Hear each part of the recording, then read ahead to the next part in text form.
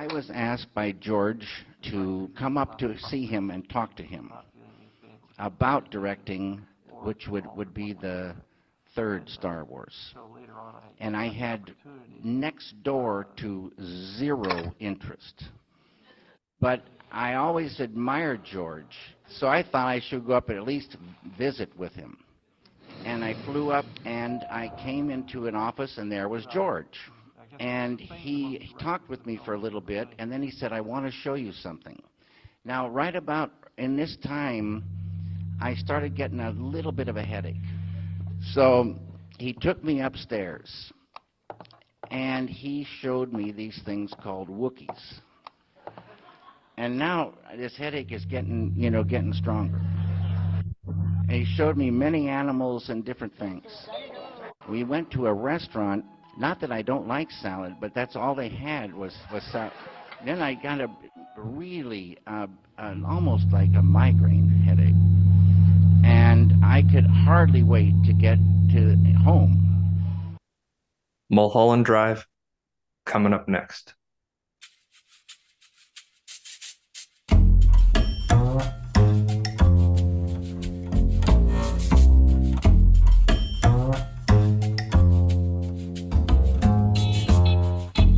Haven't Seen It with Tim Sestito and Tommy Tevenet.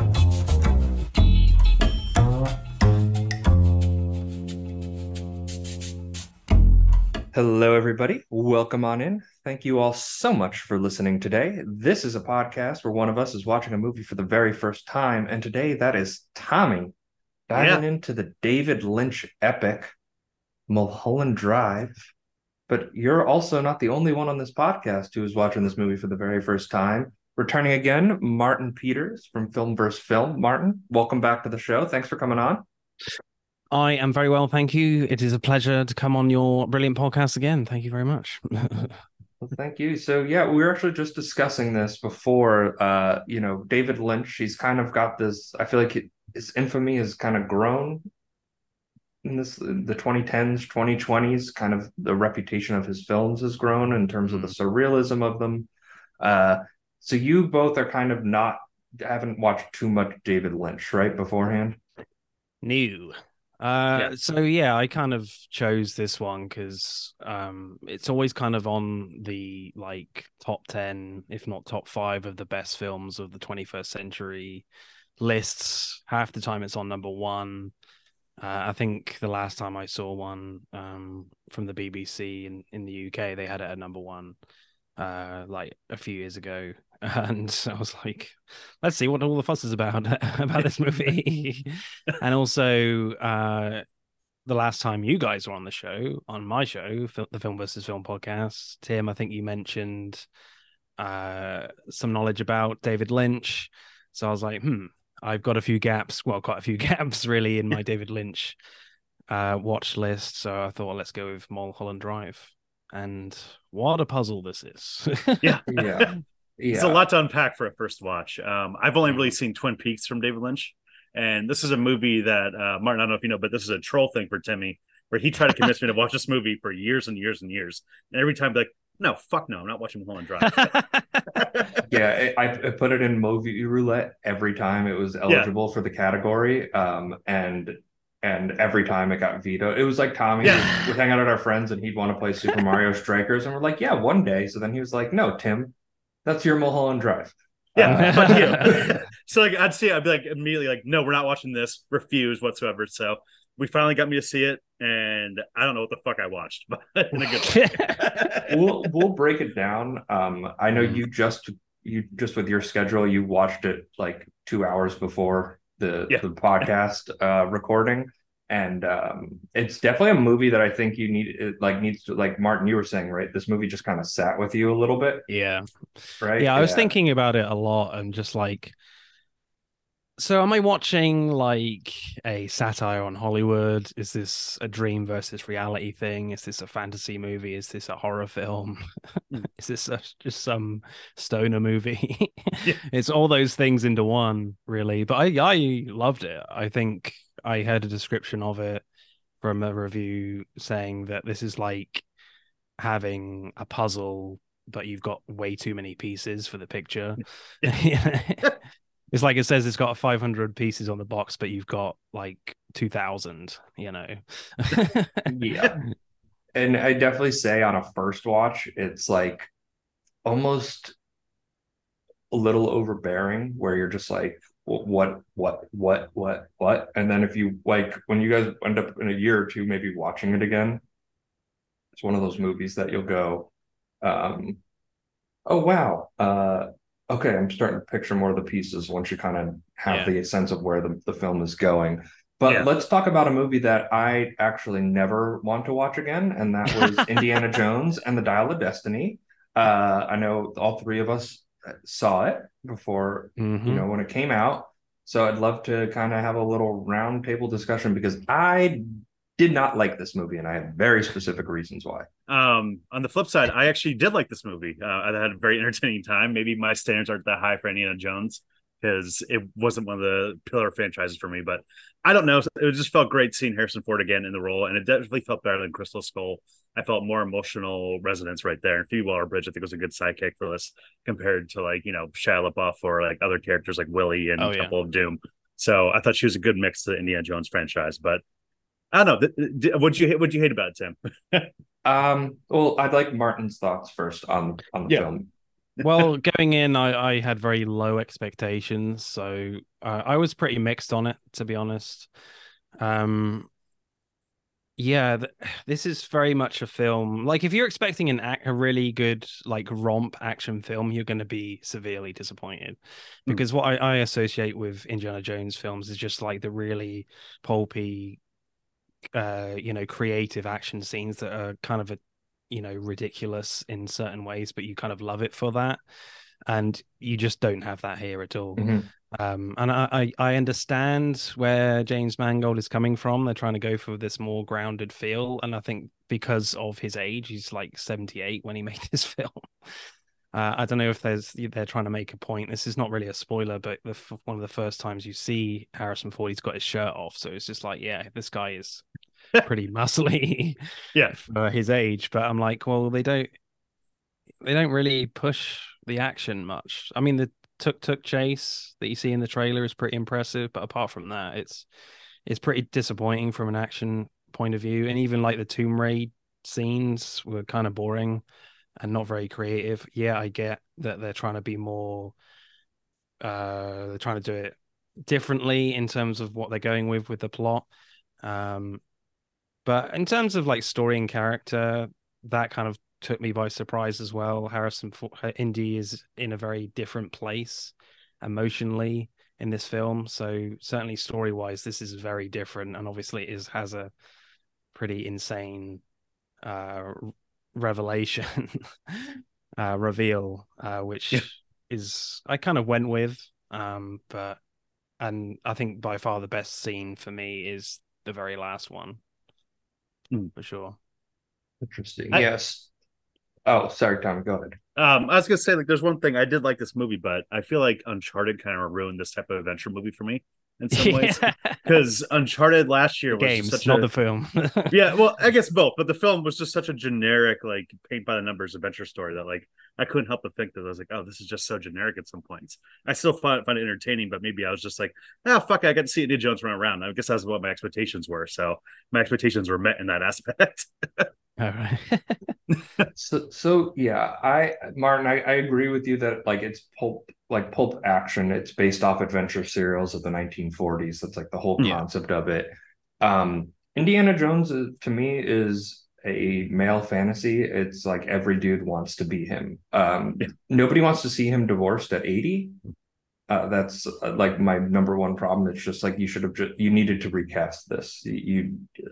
It's nice to see him in the role. Maybe it's a cut to the future of him old at the end or whatever, and you get the little wink, wink, nod, nod. Just doesn't work. The action sequence I needed to be good was the one where he's riding the horse through the parade. Because I saw that in the trailer, and I said, if anything has promise in this, it was that. And it's just the whole direction felt flat to me. And I think Mangold is a very talented director. Logan's a great film. Ford vs. Ferrari is also another great film. The direction was just flat to me. This really felt like the corporate brain trust of 30 people all shoving in different ideas that bloated this project to infinity. So for me, that was just like the most disappointing thing. So it's just like it was Indiana Jones just kind of drove a car the entire movie. That's all he was capable of doing, which is fine because he's 80, but like it's clear to me that only like Spielberg and like Crystal Skull has its problems, but I think of like the scene in the cafe from Crystal Skull and then the chase through the college campus, like that's very similar in concept to him escaping through the parade, and that is 1,000 times better than that scene. It just felt like, okay, we're just going through the motions of doing this, and nothing clever or creative was done in the filmmaking, which is why, you know, Indiana Jones done by pretty much anybody else would not have been a hit. But you take this, one of the greatest filmmakers of all time, Steven Spielberg, you combine George Lucas like weird ideas into it, and then you take one of the most charismatic leading men of all time, and you put that jumble together, and you have a mega hit. Yeah, it's a movie that didn't need to be made. It's made exclusively to try to milk money, but they put so much money into the project it almost hit a point that they're never going to be able to turn a profit on it. It didn't feel like it had a lot of ingenuity and creativity. Like I wish if we're gonna follow 80-year-old Indiana Jones, like make it a completely different movie. Like don't make it an Indiana Jones movie because you can't do it with him at 80. It is. I mean, it's a point that they have like a whole first third of that movie being him de-aged. The de-aging worked for me. Sometimes it feels a little flat. It was good. It's clear we're $100 million of that budget. Yeah, just right all there. In the opening sequence. Because it's still in the uncanny valley. It'll never not definitely be in the uncanny valley. But like compared to Rogue One, uncanny valley, or like the Mandalorian with Luke Skywalker, like much better. But for me, like the opening of Indiana Jones movies have always just kind of been like quick little action scenes to just like introduce the character and where he currently is. And this was so epic. It should be in the middle. It should be near the end of the second act. Like it was the biggest action sequence, and you put it at the beginning. It was a little tonal whiplash for me in terms of its placement. Like it's good in its execution. It's probably the best execution in the entire film. But for me, I'm watching a 30-minute train sequence as your opening to the movie, where that feels like it should be in towards the end of your second act of the movie. Like I would have been totally fine just if they did they didn't do the Paramount. They put the Paramount logo in the beginning, but they didn't do the clever transition. Well, no, they did the Lucasfilm logo, which was disappointing. Disappointing, but it would have been interesting if it was like a picture of a mountain and it just zooms out and then it's Indiana Jones asleep in his chair in his apartment and we just start the movie there, and then maybe we get that flashback sequence like at the hour and a half mark that gives the movie the energy it needed at that point to justify the runtime. Like maybe when Mads Mikkelsen and Harrison Ford, and he's like, "Oh, I remember you," and then it fades back, right? Like I just felt like that. Yeah, it was too big of an opening to not, I think, and then you didn't beat it at any point. Yeah, I still think the tuk-tuk chase was pretty cool, but I agree with the opening scene. I feel like there's just a action creativity problem that it just dragged on and on and on, and they didn't really know what to do. There's a lot of like Indy pretending to be a Nazi in that scene as well, which felt a tad repetitive. So I felt like they were kind of really trying to write themselves out of that scene a lot, where it just kind of dragged on. I also feel like you could have just picked it up with him, you know, in the train of the Nazis, right? Like you could have cut the first 15 minutes of this out and then just cut to him like reading a newspaper on the train full of Nazis, and it just like picks it up and it's Harrison Ford's face. Okay, got it. Then that's clever. Yeah. And then it's a 15-minute, and then it's there. Instead, you have this whole 15-minute thing of him getting hung, which everybody definitely remembers, and it just like it just goes, and then he's driving the car, and it's just like it's a ton of once. It just feels like repetitive of James Mangold's career itself, like how he did the train sequence in the Wolverine movie. I mean, like this guy just loves his fucking trains, apparently. I mean, I did like the movie overall because I just felt like the chemistry did work a little bit for me. I mean, I think that in terms of 80-year-old Harrison Ford, you get what you get. I mean, now we hear that Tom Cruise wants to do Ethan Hunt Mission Impossible until he's 80, so we'll see how that ends up in 20 years. But not Tom do we Cruise need our is action stars to age this much? Well, Tom Cruise is not really human, to be honest. Tom He's a Cruise crazy is- man. Tom Cruise is a lunatic, and I love him Yeah. for it. Yeah. Tom Cruise will be in better shape than most people in their 20s when he's 80. Like he will be in the top 1% of human fitness overall, and he will still be flying planes. And Tom He'll Cruise still can fly be- planes, and Harrison Ford can crash them pretty well, but he can't.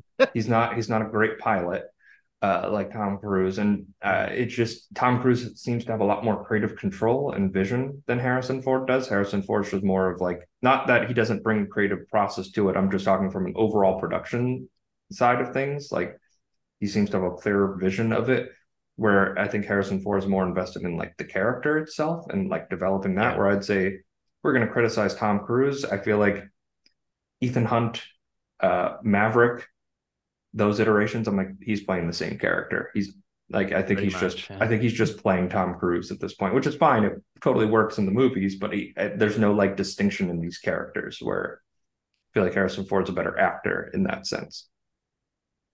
Yeah, I feel like Tom Cruise is going to continue to stand on sofas for the rest of his life, really, to keep his fitness up. The workout regimen. Yeah. Well, I'm glad one of us enjoyed it. One of us kind of, maybe, not really. And then someone that despised it. Yeah. You get all the opinions, all the ranges. I can probably make a guarantee here that none of us will ever watch that movie again. But maybe. Yeah, on the back of a plane, maybe. Right? Yeah. For you. Yeah. Just the way it was, that $320 million budget was meant to be experienced. But yeah, it's just insane how much. I mean, I know they filmed it a lot in like COVID conditions, so that must have burned a lot of their budget as well. So it was over reliant on CG. Like you gotta mix your effects and keep your costs down. We really needed young Harrison Ford, and we really needed Mads Mikkelsen to play the same character he's playing like 20 other movies. That guy's been a villain in like every major franchise at this point. Like the vaguely, it's like the same thing as Marvel, Star Wars, but James Bond. Like everything. Star Trek to come, maybe. Oh yeah. That's the only one left. Yeah. Oh, and also just to spoil it, because when they go back in the past, like when I watched it initially, I hated it so much. But I come around on it a little bit in terms of its schlockiness. Like it's just so over the top ridiculous that I'm kind of like, all right, I appreciate it. Like usually in Indiana Jones movie, it's like the lesson is just leave the treasure alone, and then the people die when they just try to use it. And they actually went through with it. And I was like, I didn't know where exactly it was going. I was like, are we really going to do, like, is this going to turn into 1939 and young Harrison Ford and old Harrison Ford and on a bad green screen multiverse Indiana Jones? Multiverse Indiana Jones. I was like, oh God, like I was I had the same I was very worried at that. I was very worried in that point of time where I was like, oh, this can get really bad. I mean, we've seen 2 Ezra Millers recently. I don't think we need 2 Harrison Fords. You did. I refused, but no, I've not really got much interested in that film either, to be honest. Wasn't that good? All right. As I've heard, but let's discuss Mulholland Drive. From acclaimed director David Lynch. The girl is missing. What do you want me to do? The deeper you go, I don't know what my name is. That money, you don't know where it came from. the clearer you see. I remember something. The stranger it gets. You're playing a dangerous game here. Whoever you're hiding from, they know where you are. Mulholland Drive, rated R.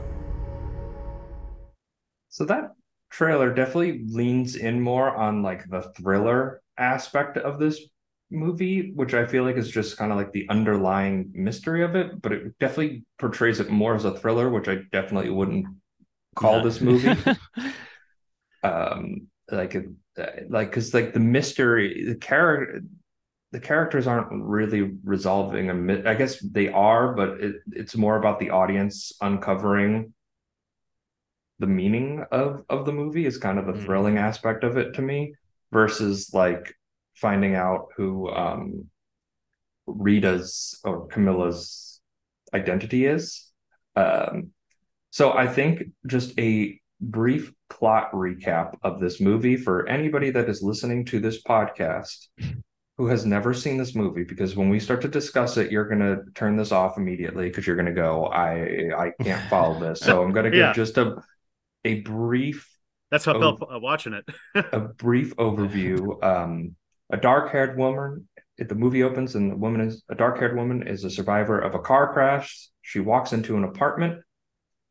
This is played by Laura Elena Haring. She is called Rita, and Betty Elms, played by Naomi Watts, is this young upcoming actress who lives in her aunt's apartment and finds Rita in the apartment, and she cannot remember who she is. Meanwhile, Justin Theroux's character Adam is directing a movie and being forced to cast a specific actress. He doesn't want to do it, and his life falls apart.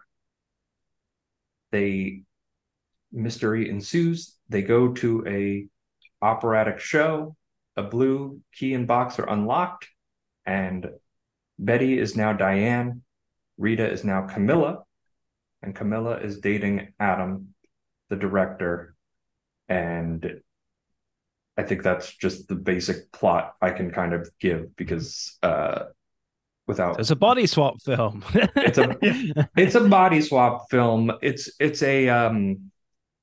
a character intention film. It's a character intention film of Diane, who is played by Naomi Watts, who envisions herself as Betty Elms. And the good 4/5 of this movie are a dream. It's the dream of the life that when she came to Hollywood, she envisioned. And when she woke up,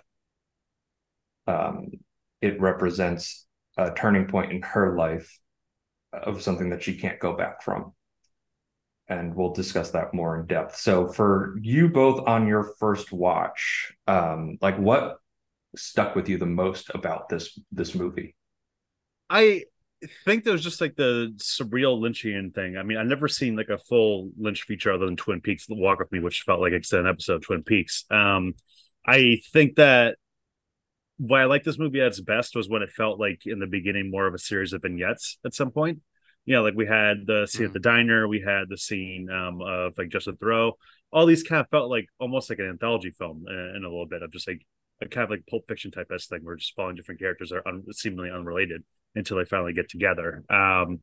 And I just think that what stuck with me a lot was obviously the diner scene, just seeing the tension that and suspense that Lynch is able to build just by just walking through a house. I mean, we have one scene of Naomi Watts just walking through her aunt's apartment for the first time, and all it is just her like looking around, and just it still felt so uneasy, so tense, so uncomfortable throughout, just because the lack of score, or if there was score, is very minimalistic in a very tense way. So I just thought like Jesus Christ, Lynch is a master of like his specific dream, weird Adult Swim-esque thing. The Adult Swim owes David Lynch a lot of money. That's all I'm thinking.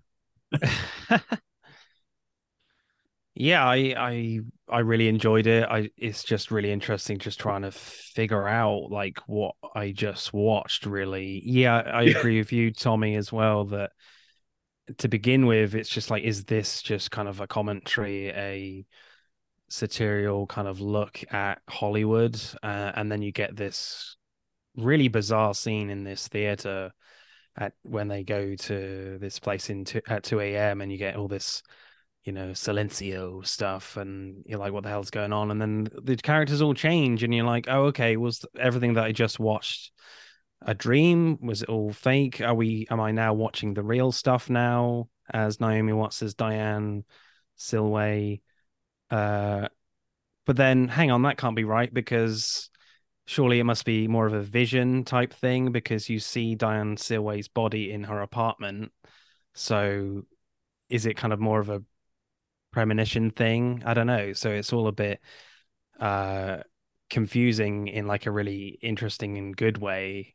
Yeah, and certainly that Twinkies scene in the diner was really great. I remember as a kid, I think,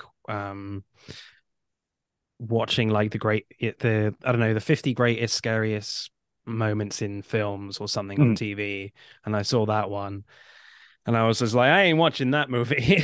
Yeah. And here no, you thank are. you. Your childhood Yeah. self is very disappointed Yeah. in you.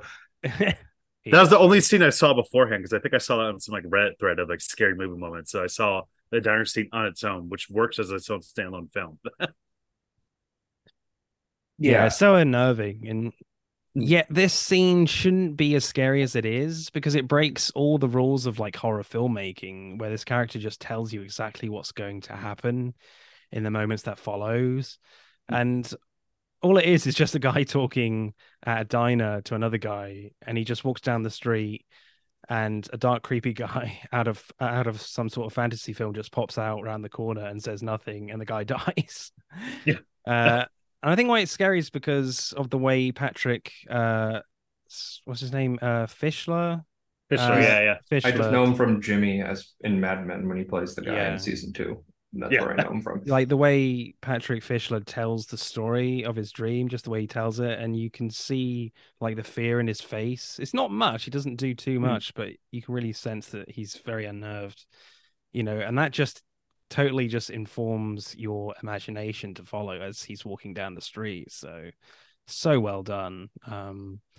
Nothing really, happens that's as scary as that to follow in the film. Yeah, so that was definitely a scene one of the best scenes, I would say, in the film. Yeah, and I think that scene on rewatches is the scene that's supposed to tell you early on that this is a dream.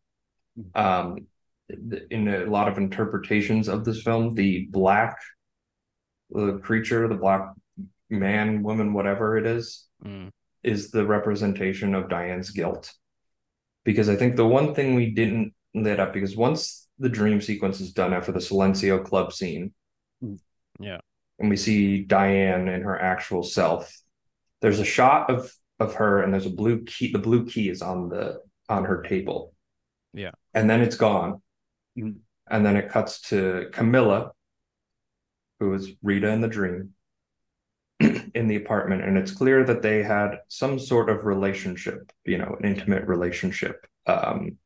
And she decides to she goes to this party at Justin Theroux's house, Adam's house, and they're together. They're announcing their engagement, and then it cuts to her at the diner, and we see her with a hitman, giving money, the purse full of money, and sliding a headshot of her over. And he hands her that blue key, and he says, once this happens, it can never come back. Like, you can't come back from this. Are you sure you want to do this? So that was the moment that Diane decided to kill Camilla out of jealousy, because she just never had the career and the success that she had. And she's a jaded lover who's still in her life and just feels envious and jealousy. And that's what the whole first. But then, like, could that scene be like the start of the story, maybe? Whereas maybe the hitman is like in linear storytelling, yes. But he, that I don't know, the hitman has kind of hired someone to crash into that car that Laura Haring is in, and then you go from there. I don't know. And that doesn't make sense because it's the same actress, Naomi Watts. Yeah, I definitely think this is gonna be a film that I'm gonna need to like unpack a lot, because on first watch, mostly what I'm just thinking is just like, what the fuck? I mean, that's why like I like the vignettes more. Yeah, yeah, in a good way, I guess. But like that's why like the vignettes just stood out for me a little bit more. Where like I just love the introduction to Adam Kessler, Justin Theroux, in this movie, where that feels like almost like a completely different film, where it's just like some it seems like a comedy. Yeah, a comedy of some guy who just has the worst day of his fucking life, where he gets fired from his job, his wife's cheating on him, he gets beat up by Billy Ray Cyrus. Great cameo by Billy Ray Cyrus. Yeah, great cameo. I didn't know that was Miley Cyrus's dad until you told me, Tim. I was like, oh shit, that makes sense. He was great in this movie where he was just like, hey man, just pretend you didn't see anything. It'll be a lot easier for you. Just like the understanding guys, like, hey, I know you fucked your wife, but I understand this is hard for you, bro.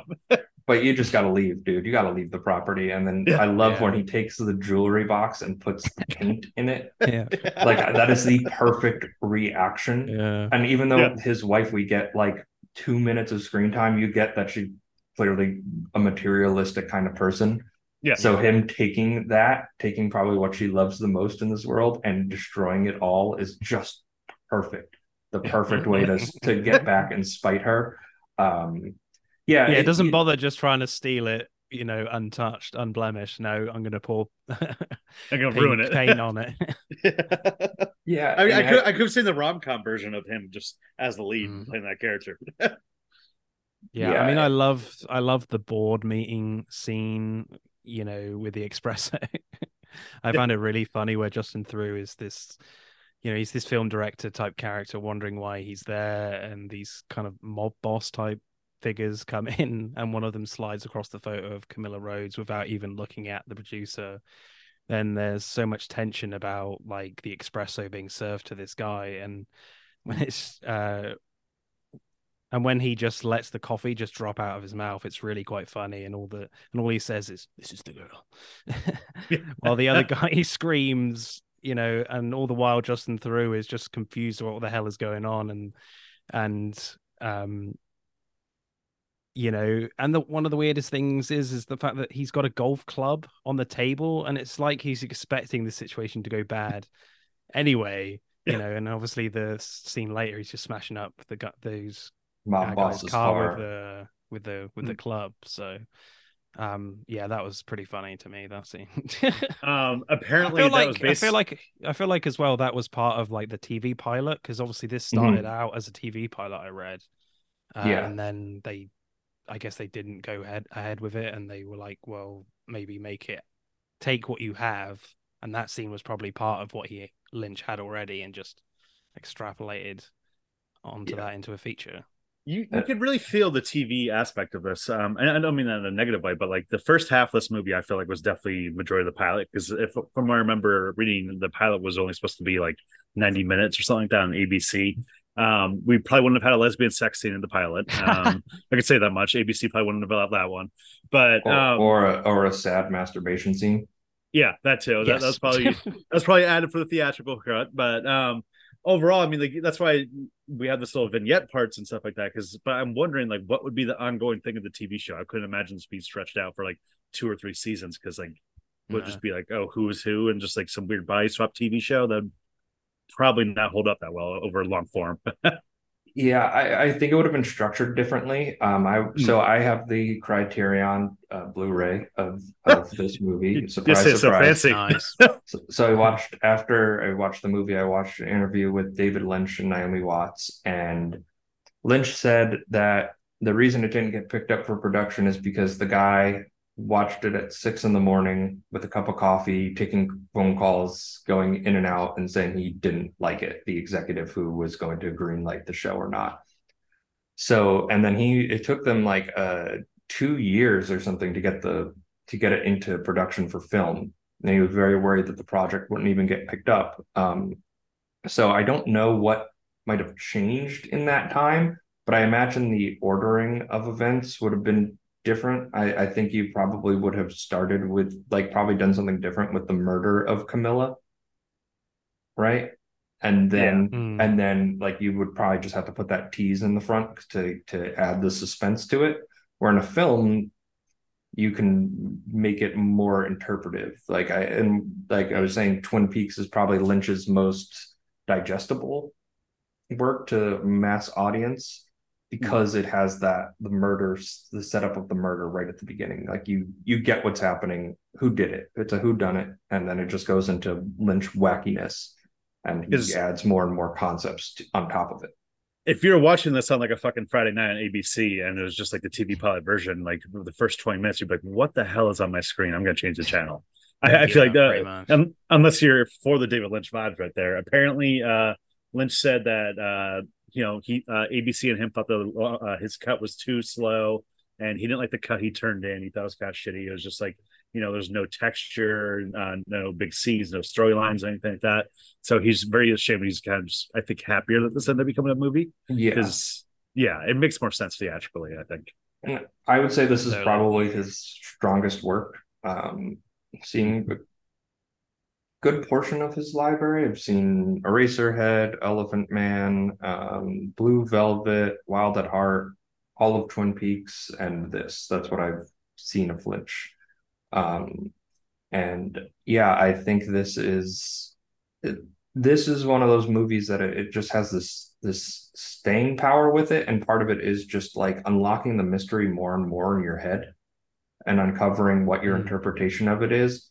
Like Lynch says, like he never gives any explanation of his works. He would rather you come up to him with some insane theory and be like, "That's great. That's what you saw in this movie." And he makes his films that way, and you feel that in the design of it, where it really doesn't intentionally tell you what it is, and it honestly makes you go, "What is the meaning of this?" And it adds enough layers, because for some people it could just be a straight up satire of Hollywood and the way it treats people, and it definitely has those elements in there. But I wouldn't say that was the meaning of the movie. I would say it was a story of jealousy and just an examination of the mental state of Diane and how she just descended into madness and follows the dream of her the night that she has her former lover killed. Yeah, I think Lynch in this film, he has enough like accessibility for a mass audience to like get you hooked into this film in terms of like, the views on Hollywood, the perspectives on Hollywood. And so once he's got you hooked in that first half hour or so, you got a few like kind of vignette type scenes dotted in there with the hitman, which I found that scene pretty funny as well. So there's enough like humor in there to keep you going. So then once you're pretty much, in the driving seat in this film, really connecting with these characters, with Naomi Watts, then he's afforded to like put the more weirder, crazy stuff in there for me, and then the theories that audiences come up with, are more plausible. Well, not plausible, but more, they get you thinking more. If you have like a shit ton of like crazy stuff at the start, you're like, you're going to get lost easier, eat more easily if it's a bit less balanced in that way. So yeah, I think Lynch in this film, he brings just a perfect balance of drawing you in with something that's familiar in a mystery type genre, and then mixes all these other genres together to eventually having her parents being 3 inches tall and then grow larger and end up killing her. He definitely like eases you into the reader Lynchian shit, at least in this one. So I mean, the worst we have is Patrick Fletcher in the beginning, but other than that, I mean, like, it feels a little surreal. I mean, one thing I love about Lynch's style is that the style of acting in this is just so unconventional and weird. It kind of reminds me of like Italian Giallo, Yallo, whatever. I forget how to pronounce it. Oh, right. But Giallo.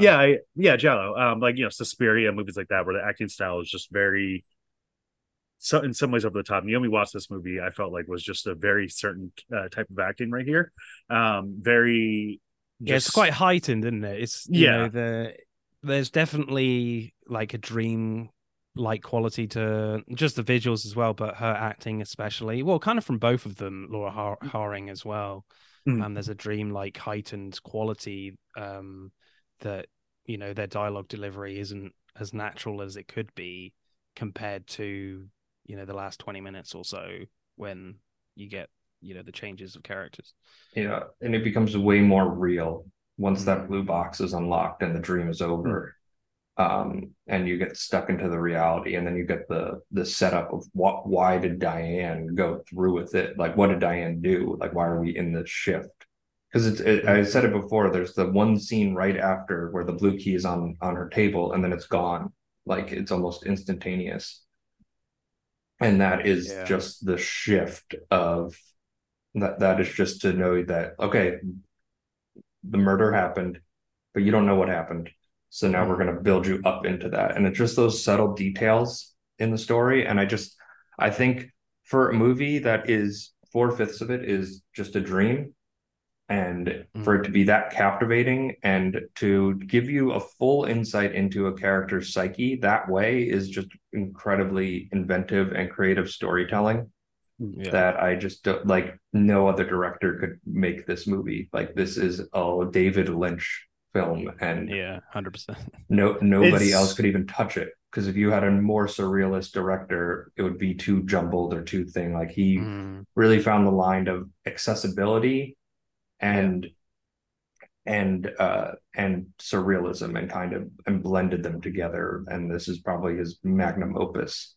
Yeah, because the terrible version of this is just like, it's just way too, like, even more so confusing, just unengaging, and like the acting just seems like it's intentionally awful and stuff like that, and just god awful. It's crazy for this movie being known as like one of the greatest movies of all time. How at the time with the Academy, they didn't really like, this wasn't really an awards winner whatsoever. I mean, at the Academy Awards for the Oscars, it was only nominated for Best Director. Naomi Watts should have been nominated for Best Actress instead of Renee Zellweger. She probably should have won Best Actress. Spoiler, if you look at the year for the podcast, if you look at the actor list that year for Best Actress, it was Monsters Ball of Halle Berry, Judi Dench, Nicole Kidman in Moulin Rouge, Sissy Spacek in The Bedroom, and then Renee Zellweger in Bridget Jones' Diary. Like, what the fuck? What are we doing here? Why is she nominated over Naomi Watts? Yeah, that's why the Oscars are annoying and pointless. Yeah, the Oscars used to be a good representation of great films and movies people watched, and they have now descended into movies nobody watches because indie films, or these more prestige films, they don't get backing of distributors and the marketing efforts put behind them.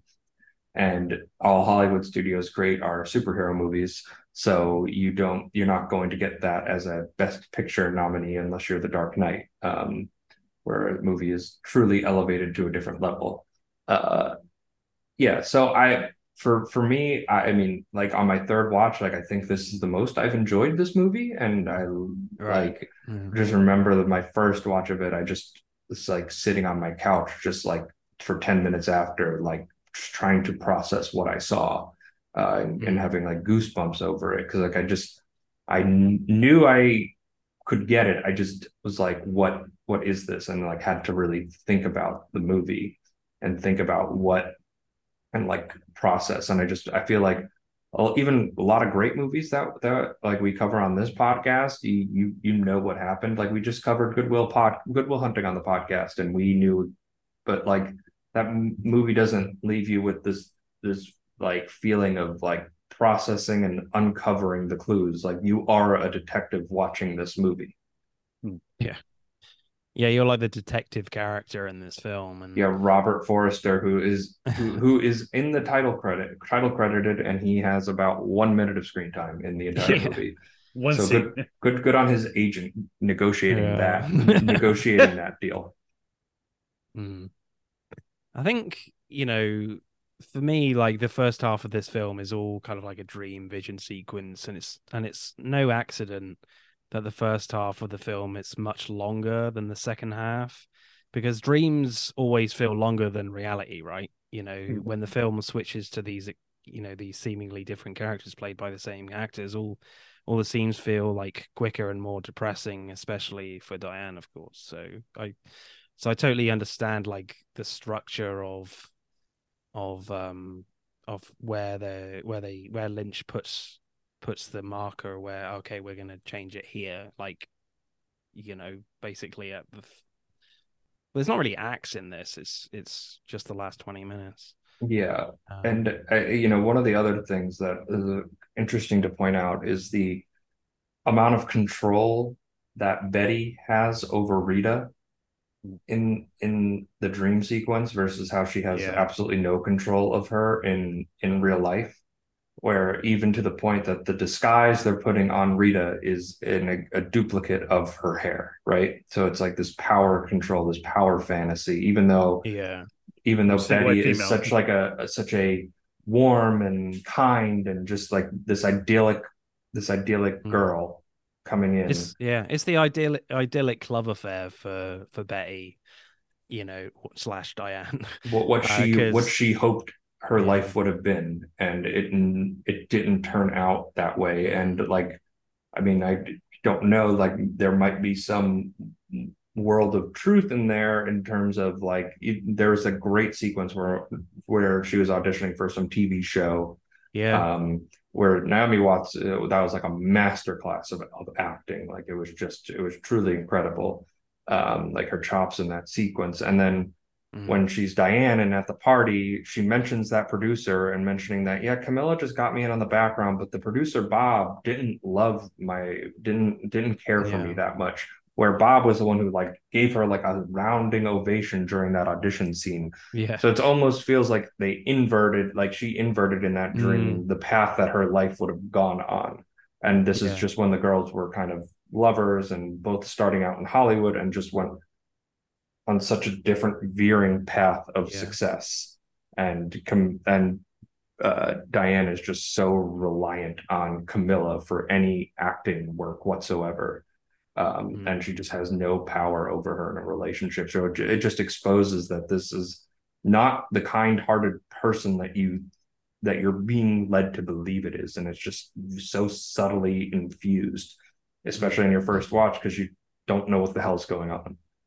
Yeah, I love that that audition scene. It's just the chemistry there between those two actors is like off the chain, and you're like, I imagine auditions like that don't go like that all the time. So again, this is very much like an idealistic view of how she wants this audition to go, and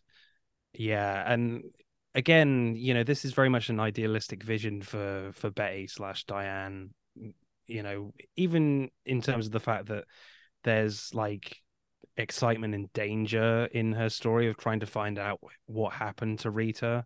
That's kind of an idealistic thing in a way as well, right? Of this being involved in this kind of mystery thriller, like you're in your own movie. Yeah. The more you understand that like the first half is like a dream logic thing, the more it kind of like makes it better for me. This movie, like the more and more we talk it out. Because at first I was thinking some things where it's just like, why would Naomi Watts not be immediately terrified that there's some random girl in her aunt's shower that she doesn't even know? Like all this other stuff where it's like you think that she just like illogical character choices, logical things, but then once you think like, oh, this is just a surreal idealistic version of her life, it's just like, oh, okay, like that understands, that makes sense, that this is falling into place a little bit more. It's almost fairy tale-ish with like a hint of thriller to it. Like it blends those two together. Like she moved to Hollywood and she's about to become a star. Some casting agent wants to take her to this big movie because she thinks she could get cast into this movie, no problem, even though she's been in Hollywood for 4 days. And it's like, that's just not how the world works. So I'm glad we're like, this is going to be probably our longest episode of the podcast, but it's definitely a movie that you need to discuss and unwrap. And I think that's just another testament to the movie, because Tommy and I sometimes talk, we cover good movies, but like, we'll be like, there's just not a ton of meat on the bones of this movie. That's not the case with Mulholland Drive. No. I am a star. I'm a star, I'm a star, I'm a star. I am a big, bright, shining star. All right. So for everybody, who is the star of the show? Who brought the thunder the most? Who gave the best performance? It's got to be Naomi Watts, right? Yeah. She's pretty fantastic. Just the contrast of characters that she's playing from, going through this very heightened, but not too. She's not going through it too much. I think that's important to say, that she's not a caricature in the first hour and a half. There's a little heightened level, but not too much to turn you off. And then it's like ultra realism, miserable stuff in that last 30 minutes, 20 minutes or so, and yet still dealing with some really surreal stuff with her tiny parents. Yeah, this is obviously I think it's Naomi Watts right here. This was a career-making performance for her. She was really kind of just like struggling in like, terrible B movies. I mean, like she was in Tank Girl, which I saw for the first time recently as like a bit side character, and that movie's not exactly known to the test of time right here. So I mean, this movie just showed her range right here, just like how she can play within the Lynchian vibe, and like even if it's slightly heightened, slightly over the top, it didn't feel like bad acting. It just felt like she's mastering what Lynch wants out of her right here. So, yeah, I think it's easily her. Yeah, and in the interview, Naomi even said there were points where they would do takes, and Lynch would be like, "No, no, just bring a little bit more out of it." And she was like, ultimately, it was my trust in David to do what he wanted, just knowing his body of work to bring it to that level because it felt so unnatural to her when she was Betty. Like she said, the scene of like when she lands at the airport and she's coming down the escalator, she's like looking around, like eyes wide, like this, and she was like, this just feels so like corny and cheesy, but yeah. Just a shopping center, David. Yeah, and it just nothing special here. It doesn't come out that way in the film. And yeah, Naomi said that she'd been in Hollywood for 10 years. Like she said, she's faced so much rejection, she had built this wall in front of her face, like just layers of it, because she'd meet these directors who wouldn't look her in the eye, wanted to have a 2-minute conversation with her and see if that was the girl. So she just built up such a layer of defense, and said that when David just sat down and just had like an actual conversation with her and just looked her in the eyes, and she just felt that like wall like disappear in front of her face. And David said that she just had this like lightness to her that he felt was perfect for this character and what he envisioned. And yeah, that's how Naomi got the role. Basically, because she was pretty unknown at this time. This was the role that made her.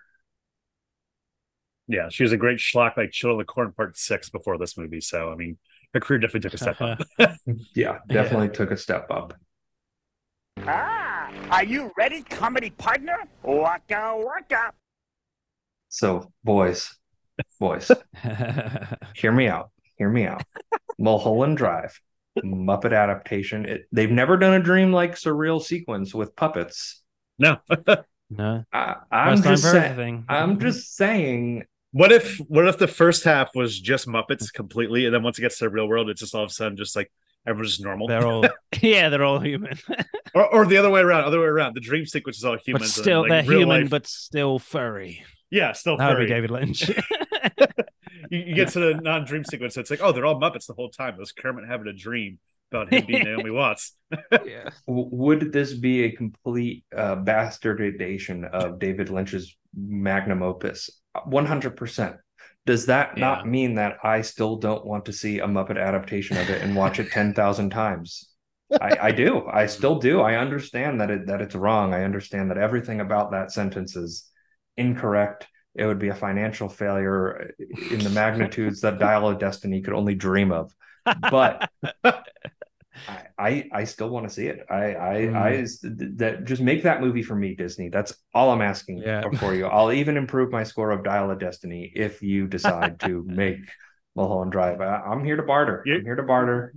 We're the specific niche audience for this, so it will be only 3 people in the theaters. And I'll go, and it would just be wonderful. But no, this would not work as a Muppet adaptation, not even in the slightest. No. It certainly would be a lot less sexy as well in those scenes. So. Just Miss Piggy and Janice. Speak for yourself. All right, boys. Review time. Give us your scores and your final thoughts out of 5. Tommy, why don't you kick us off? This is kind of tricky to review for a first time watch because I feel like this is a movie that, like, in order to get a complete review, I need to rewatch this like 2 or 3 times. I agree. So I did like this movie. Like I said, the first time watch was very confusing. I think I liked this movie a little bit more on my first watch when it was more a series of vignettes. And then once you got into a little longer form narrative, it kind of lost me in some parts. But I think with a rewatch or 3 or 4, that score definitely improved. So at this juncture, I'm going to give it a 3.5 out of 5, and I am anticipating that to go up on rewatches. Yeah, What parts lost you, Tommy? I'd say once it got to like the blue key thing, until we explained it and they talked it out, I was just like, what the fuck is going on right now? Yeah, because that's one of the really interesting things is when you get to the blue key scene in the box, like when they come back from the theater, like Naomi Watts' character just disappears in a cut, and then you stay with Diane, you stay with Laura Haring, and she's the one opening the box up, and she kind of gets sucked into the box. So you're like, oh, is it her dream? So that's where kind of Lynch is fucking with you a little bit. That's where Lynch is kind of fucking with you a bit in that part, of making you a little bit more confused. So I feel like he's being a bit naughty there as well. With the narrative there. But yeah, it's still pretty fun. Yeah, I think I would probably go with 4 out of 5. Mainly, I think I would probably say that I would prefer Blue Velvet for me out of the only 3 Lynch films I've seen. But I agree with Tommy. I think if I watch this more and more, I would probably bump up to a 5 for sure. But as a first watch, I absolutely loved it. But there are some scenes where I'm like, where? Where is this going? Yeah, and I probably would have felt similar to you, gentlemen, on my first watch. But now that I'm on my third watch of it, I'm going to give this a 5 out of 5. No surprise to Tommy or Martin here, based on the way I've been talking about the movie. I would assume for the audience, not as well. They probably were expecting a 5 coming out of my mouth. This is just a movie of like unbridled creativity, just like even scenes where you're like, you don't know where it's going. It's just, it has this captivating humor, these captivating performances that isn't bad acting, but it's odd, and it keeps you drawn in, it keeps you going through it. And I think just the presentation of a simple murder story, like if ultimately what the story is, it's a jaded lover turning revenge, and then you just spend the whole 2 hours of the 26 runtime of this movie exploring the dream and understanding the psyche of why this person is going through it in a non-linear, unconventional way.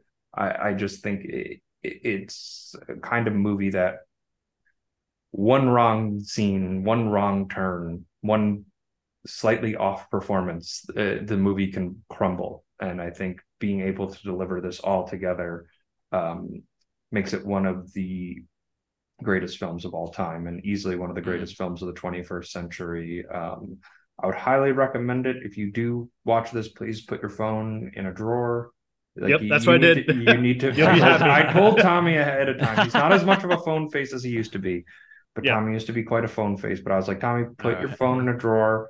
Make yourself some hot coffee. That's what I try to do whenever we watch a movie on the pod. But there's sometimes when I'm watching some terrible B movie by myself, and I'm just like, that doesn't. My phone's more interesting at this point.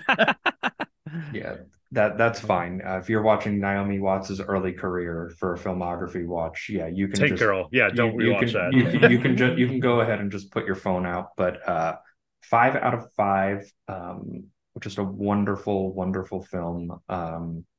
And boys, thanks for watching and indulging me. I know Martin wanted to watch this. Tommy, the only way I was going to get him to watch this movie was on a podcast.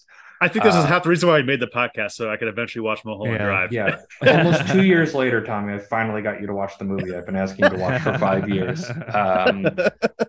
All thanks to me. Thank you, Martin. Thank you for joining. This was a wonderful conversation. Really great episode here. Film versus film. I know Boaz couldn't join us, unfortunately, but Martin, can you tell the people where we can find you? Yeah, you can find us on all pod catching devices where you find this one, I suspect.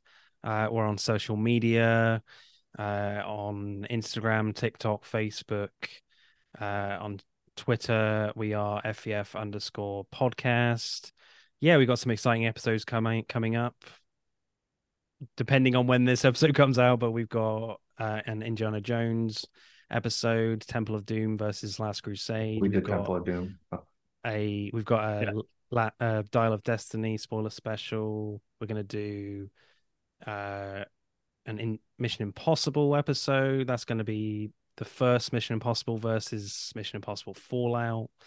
Yeah, and we're going to do a Chris Nolan one as well this month in relation to Oppenheimer, where we're doing Dunkirk versus Inception. So that should be a lot of fun. And check those ones out, and hopefully do a spoiler special on Dead Reckoning as well. Very nice. Yeah, please go listen to Film vs. Film. We always have a ton of fun when we go on and discuss. We did Speed and Leon the Professional last time, and then we did Jojo Rabbit and the Hunt of the Wilder People, right? Yes, that's correct. Piker? Yeah. So those are both great episodes. Go check them out. If you're offended by sausage eating politics, then avoid the Taika Waititi episode. Good spoiler warning there for the sausage offended people in the audience here. So Tommy, any final thoughts before we wrap this up? I need to be a little more sober when I watch this movie next time. So that'll be my second watch. I thought you watched this at 7 a.m. Yeah, exactly. Wow. Okay. So anyways, wake up for you. Yeah, a bit of a wake up right there. Get my Lynch in right there. So anyways, thank you guys so much for listening. You can listen to us on Spotify, Apple, wherever you get your podcasts, and leave us a 5-star review. Leave Film vs. Film with a 5-star review. Helps us out, helps grow the show. Month coming up, we're gonna have it enough because Arnold Schwarzenegger's birthday is coming up later this month, and we have to decide if we're gonna watch Commando, Total Recall, or Conan the Barbarian. So still figuring out which one to watch, and we need your guys' help. Not Predator. Come on, man. And Predator we both seen. We both seen Predator. Right, yeah, fair enough. Yeah, and we covered Terminator last year, so we got kill me. Do it now. Get to the chopper. I can watch Terminator Genesis. That is true. I'm kidding. But no, I'm kidding. Yeah, we definitely should. But burn that film alive. There's 2 Terminator movies. Exactly. And also follow us on social media at CNETPod. That's on Twitter, Instagram, TikTok, and now we're on Threads. You don't need to promote Threads. I don't think we're on Threads now. I don't think it's going to be around long. Twitter is crack for people. I don't think they can quit it. Yeah. So is Threads just the alternative to Twitter at the moment? Is that right? It's Instagram's version, but it just takes all of your data, and it no, I saw a picture of the terms and conditions of what they take. They take your private financial information from you. So very good. Yep. Well, great job for me signing us up. So yeah, I'm glad it was you. And yeah, don't worry about Threads. You can follow us on Threads if you have it, but nah. What's the weird? It's not a great name. It's not a great name. I don't know. It's the name of some nuclear Holocaust movie from the 80s, and that's all I can think about when I hear Threads. This is where my mind goes. You should thread that out, Tommy. Yeah. Yes. So just think of Instagram, I guess. All right. We're running off the rails now here, boys. Thank you all so much for listening. We will see you next week.